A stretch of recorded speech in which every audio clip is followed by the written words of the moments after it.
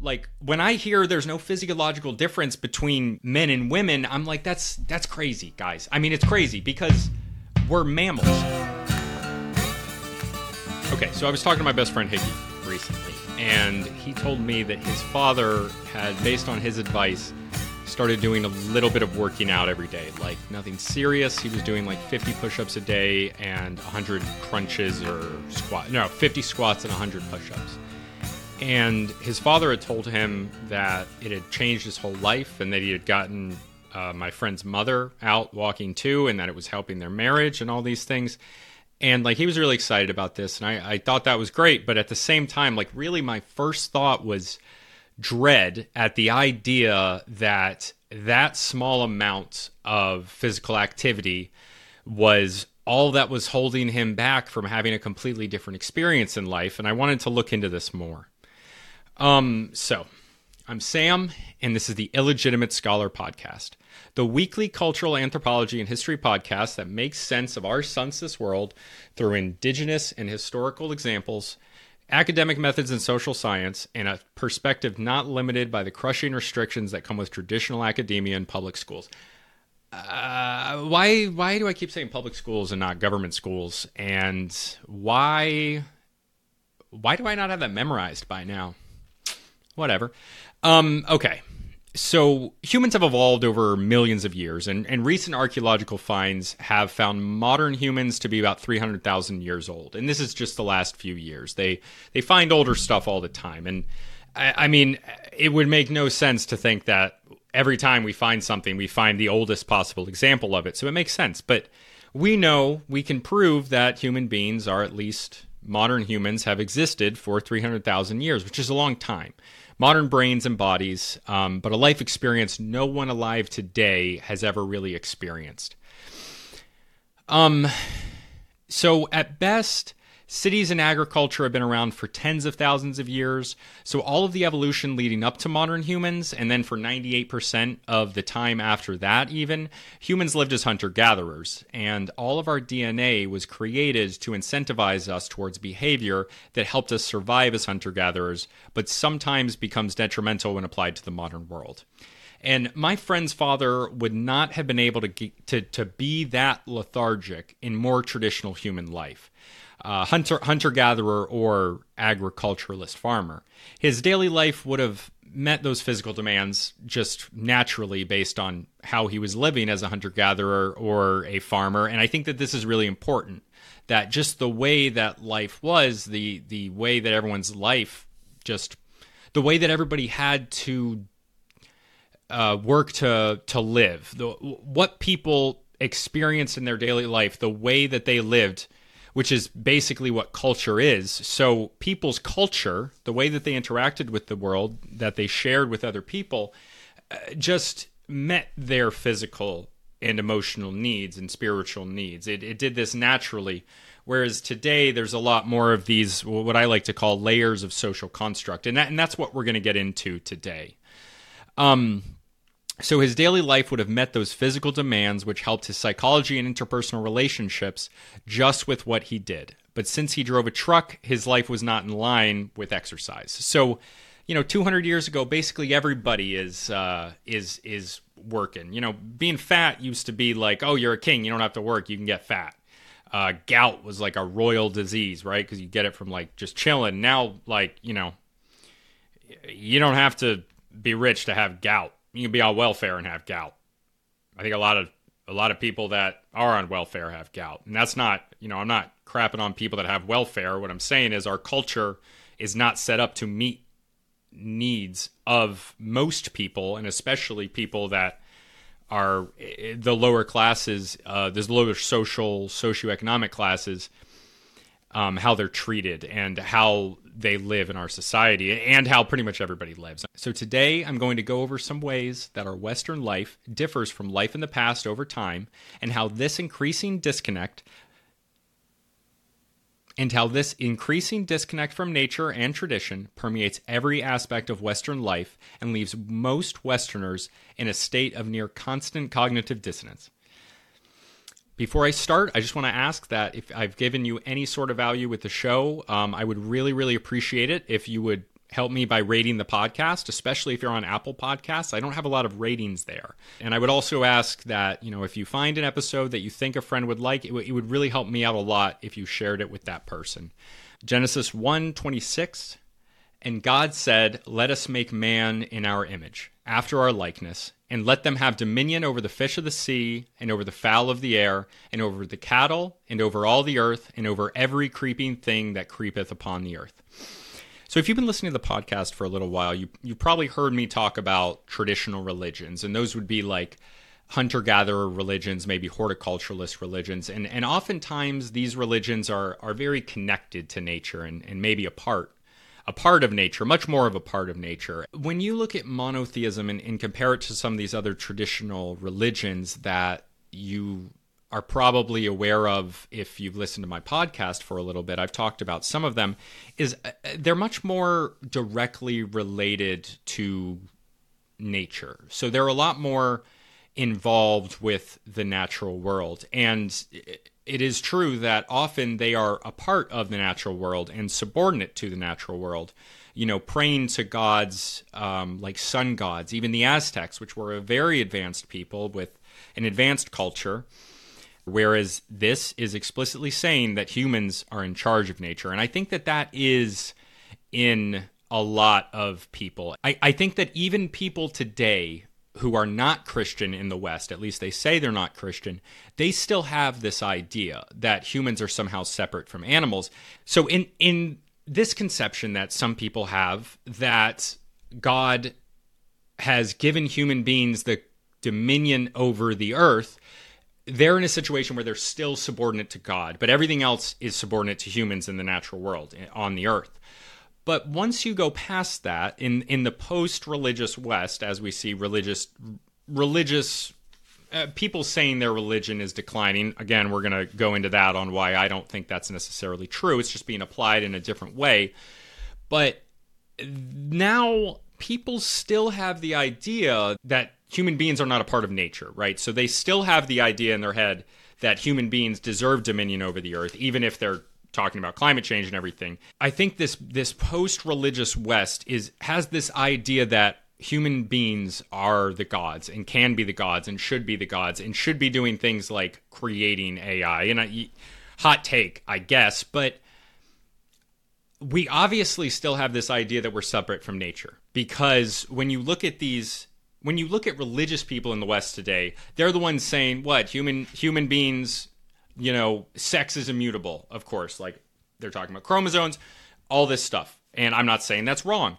And then there are the, leftist, liberal, purple hairs, whatever you want to call it, saying, like, I identify as a fairy at the most extreme end. And, like, in that women can, like, trans women can compete in men's sports because there's no physiological difference. But like, when I hear there's no physiological difference between men and women, I'm like, that's crazy, guys. We're mammals. And in my worldview, when I'm someone who is so connected to the idea of human beings as animals, that's a very foundational belief for me. Because ultimately what makes us different from other animals, I wouldn't say animals, is a lot of things, but that doesn't mean that we aren't still animalistic in many ways. And I think that a lot of this cognitive dissonance comes from subduing our natural tendencies and being separated from nature more. So you have the religious people that are at this level that think we're separate from nature, but they still got a foot in the hot tub, okay? Because they still understand that there are immutable differences between men and women, natural world, Noah's Ark type stuff, okay? But with the liberals, the common idea in that ideology now is that men can be women, women can be women. I'm not saying women can be men. I'm not saying that, like, I'm against trans people. I'm not. I'm just saying that is the idea. And trans athletes can compete. I wonder why there's never any trans men that make it to number one in the women's sports, though. But when you believe that human beings are animals and you believe we're mammals, then we're sexually dimorphic. We'd be the only mammals that aren't sexually dimorphic if we were. And why would that be true? It almost feels like these are the Darwin type people, the type of people who were like throwing evolution in. And, I'm not saying how I feel about evolution. I mean, I believe in evolution, but what, why, like, how can you believe in the evolution of species and then also believe that there isn't sexual differences between men and women? Because, I mean, that doesn't make any sense. It doesn't make any sense. So, and they understand there's differences between male and female animals, but a lot of them just don't explicitly understand that human beings are animals. So this connection to nature is something that I think is gone. It has been eroded in most people's daily lives today, a lot of people's daily lives. So we have these rising mental health issues. So I'm just going to read a few statistics here, and these are from the CDC. So anxiety disorders, 31.9% of children in 2019, pre-pandemic, I wonder what it is now, had an anxiety disorder, up from 25.2% in 2005. Depressive disorder, 13.2% of children in 2019 had a depressive disorder, up from 10.2% in 2005.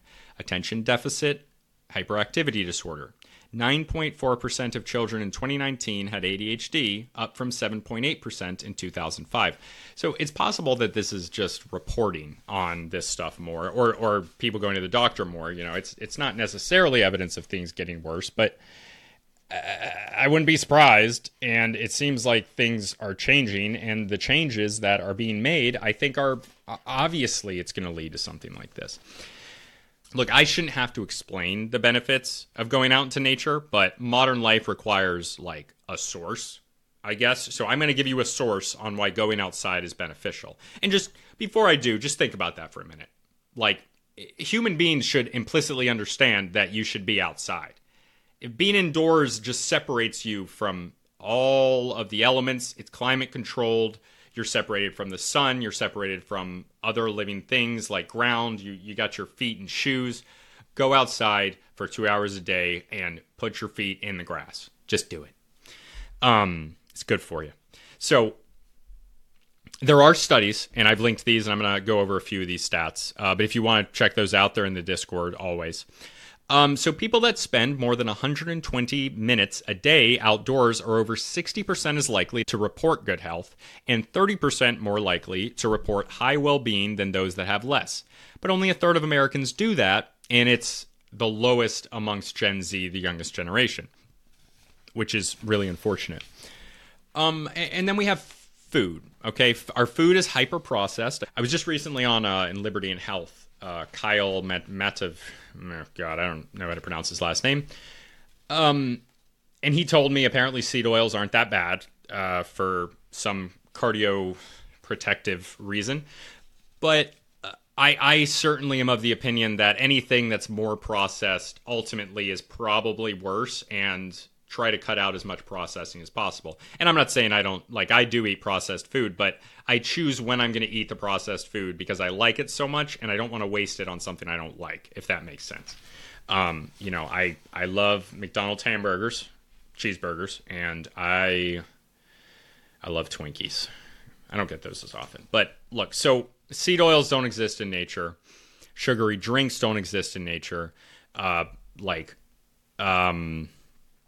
Even cane sugar that's processed doesn't exist in nature, but it's a lower level of processing.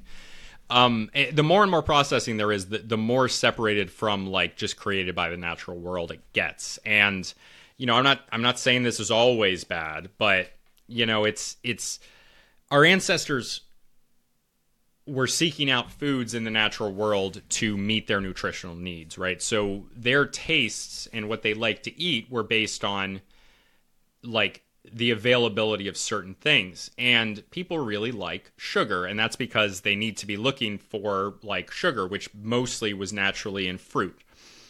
But when you get to the 2020s and you can just like take sugar and put it into a drink, which really doesn't exist in nature. There were no juice bars in like Paleo Native American times or the Stone Age in Europe. That doesn't make any sense. So, I mean, I guess you could squeeze the juice out of a fruit, but that's the closest thing you're getting to liquid sugar. You're not you're not getting simple syrup condensed from something in like a time when you got a loincloth on. So when you're processing the food so much, I mean, as soon as you start processing the food, you're getting it away from its natural state. And look, again, not all this stuff is bad, but it's just the giant net that just keeps building and building to more of this stuff. Family. Okay? Family and how we live. So Western culture is hyper individualistic. In a lot of traditional societies, there's no divorce, or very seldom is there divorce. And in a lot of traditional Western societies, divorce isn't really a thing. And of course, there's also like no votes for landowning males or for women. I do want to address, though, of course, that somebody's going to be like, well, back then when there wasn't divorce, like women were discriminated against, and some people, and they couldn't vote. And what I would say to that is that, like, yes, I understand. Like, yes, I'm not saying that's good. But what I am saying is that women in that time couldn't vote, yes, but neither could men who didn't own land. And they were usually anyone under 25. I mean, very few men could vote. The difference here is that the center of traditional life in the United States and in other places in the West is the family unit, not the individual. In the individualistic West, we just think, oh, like you're an individual, one vote. But even in like early U.S., I mean, a young man who was a bachelor who didn't own land, still in his father's household, isn't necessarily emancipated at 18 and viewed as a full member of society. He's still under his father's household. He's not an individual. That individual can't vote. So it's not like they just hated women and they didn't want women to vote. It was that the family unit is the lowest form that they really care about, rather than the individual. And the man, the patriarch, is the head of the family unit. And again, I'm not saying that's right. I'm just saying that's what it was. So now, I mean, the individual it is the most important. And obviously, divorce is a lot higher. And again, I understand sometimes women are abused. There are situations where women need to get out of. But what's happened is that in our society, single parenting has become acceptable. And since it's become acceptable, it's become very common. And the reasons for doing it have become less and less. And there is a lot of statistics that show that living in a supportive two-parent household is integral to success in life. And what I will tell you, I don't have these statistics offhand. I've cited them in another episode. So if somebody wants to come after me for this and they can't find it on their own, I will find it for you if you send me an email. But a white man who grows up with one parent, or maybe a single mother, one of the two, one parent, is more likely to go to prison than a black man who grows up with two parents. So if a black man has two parents, he grows up with both of his parents, he is less likely to go to prison than a white man who grew up with one parent. And that's remarkable because, especially if you're somebody that, like, well, number one, even if you're not somebody who's like, the U.S. is the most racist place in the world, holy shit.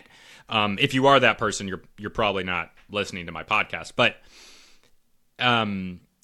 it is true that black people are more likely to go to prison. We can argue about the reasons for that. There's a bunch of different ones. But just hear that. I mean, it's a fact that black people are way more likely to go to prison than white people. Black men are way more likely to go to prison than white men.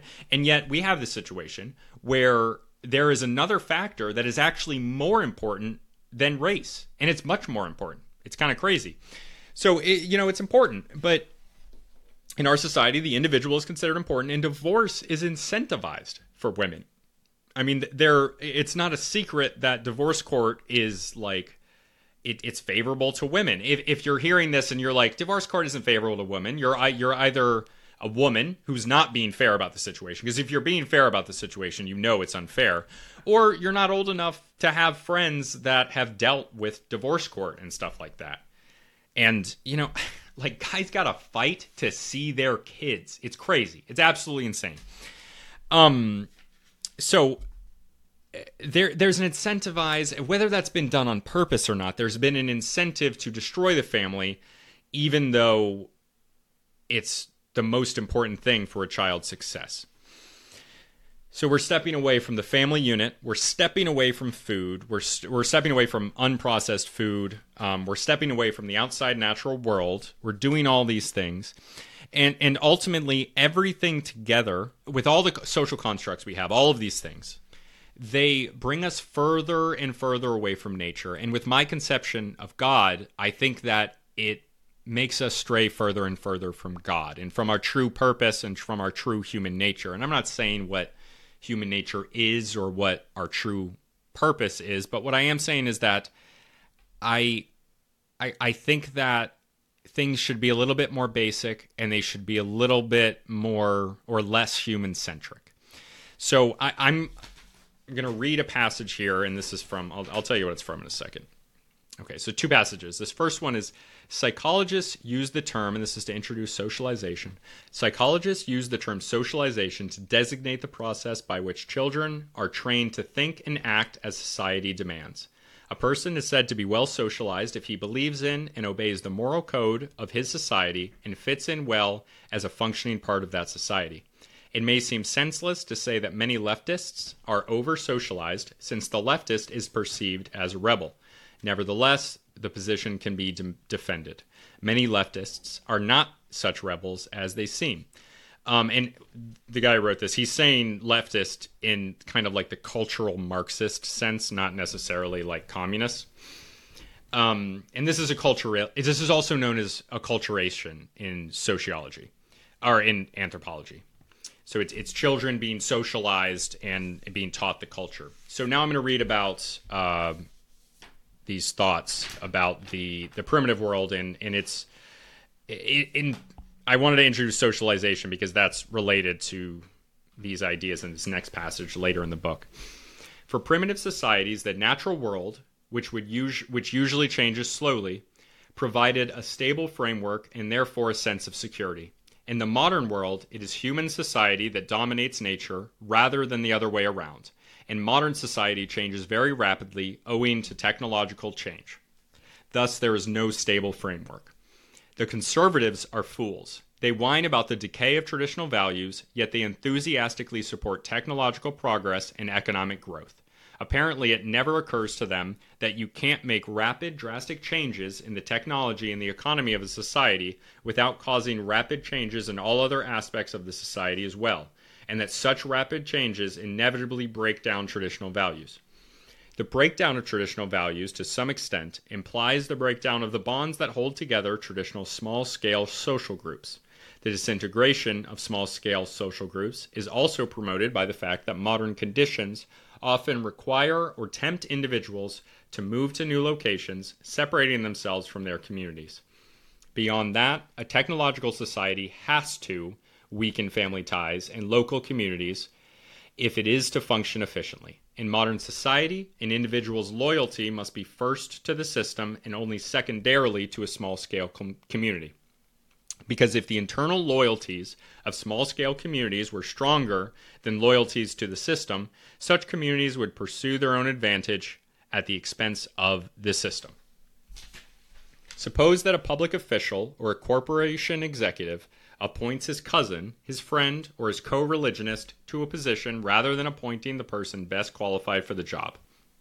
He has permitted personal loyalty to supersede his loyalty to the system, and that is nepotism or discrimination, both of which are terrible sins in modern society. Would-be industrial societies that have done a poor job of subordinating personal or local loyalties to loyalty to the system are usually very inefficient. Look at Latin America. Thus, an advanced industrial society can tolerate only those small-scale communities that are emasculated, tamed, and made into tools of the system. So those passages were from Ted Kaczynski's manifesto, Industrial Revolution, or Industrial Society and Its Consequences.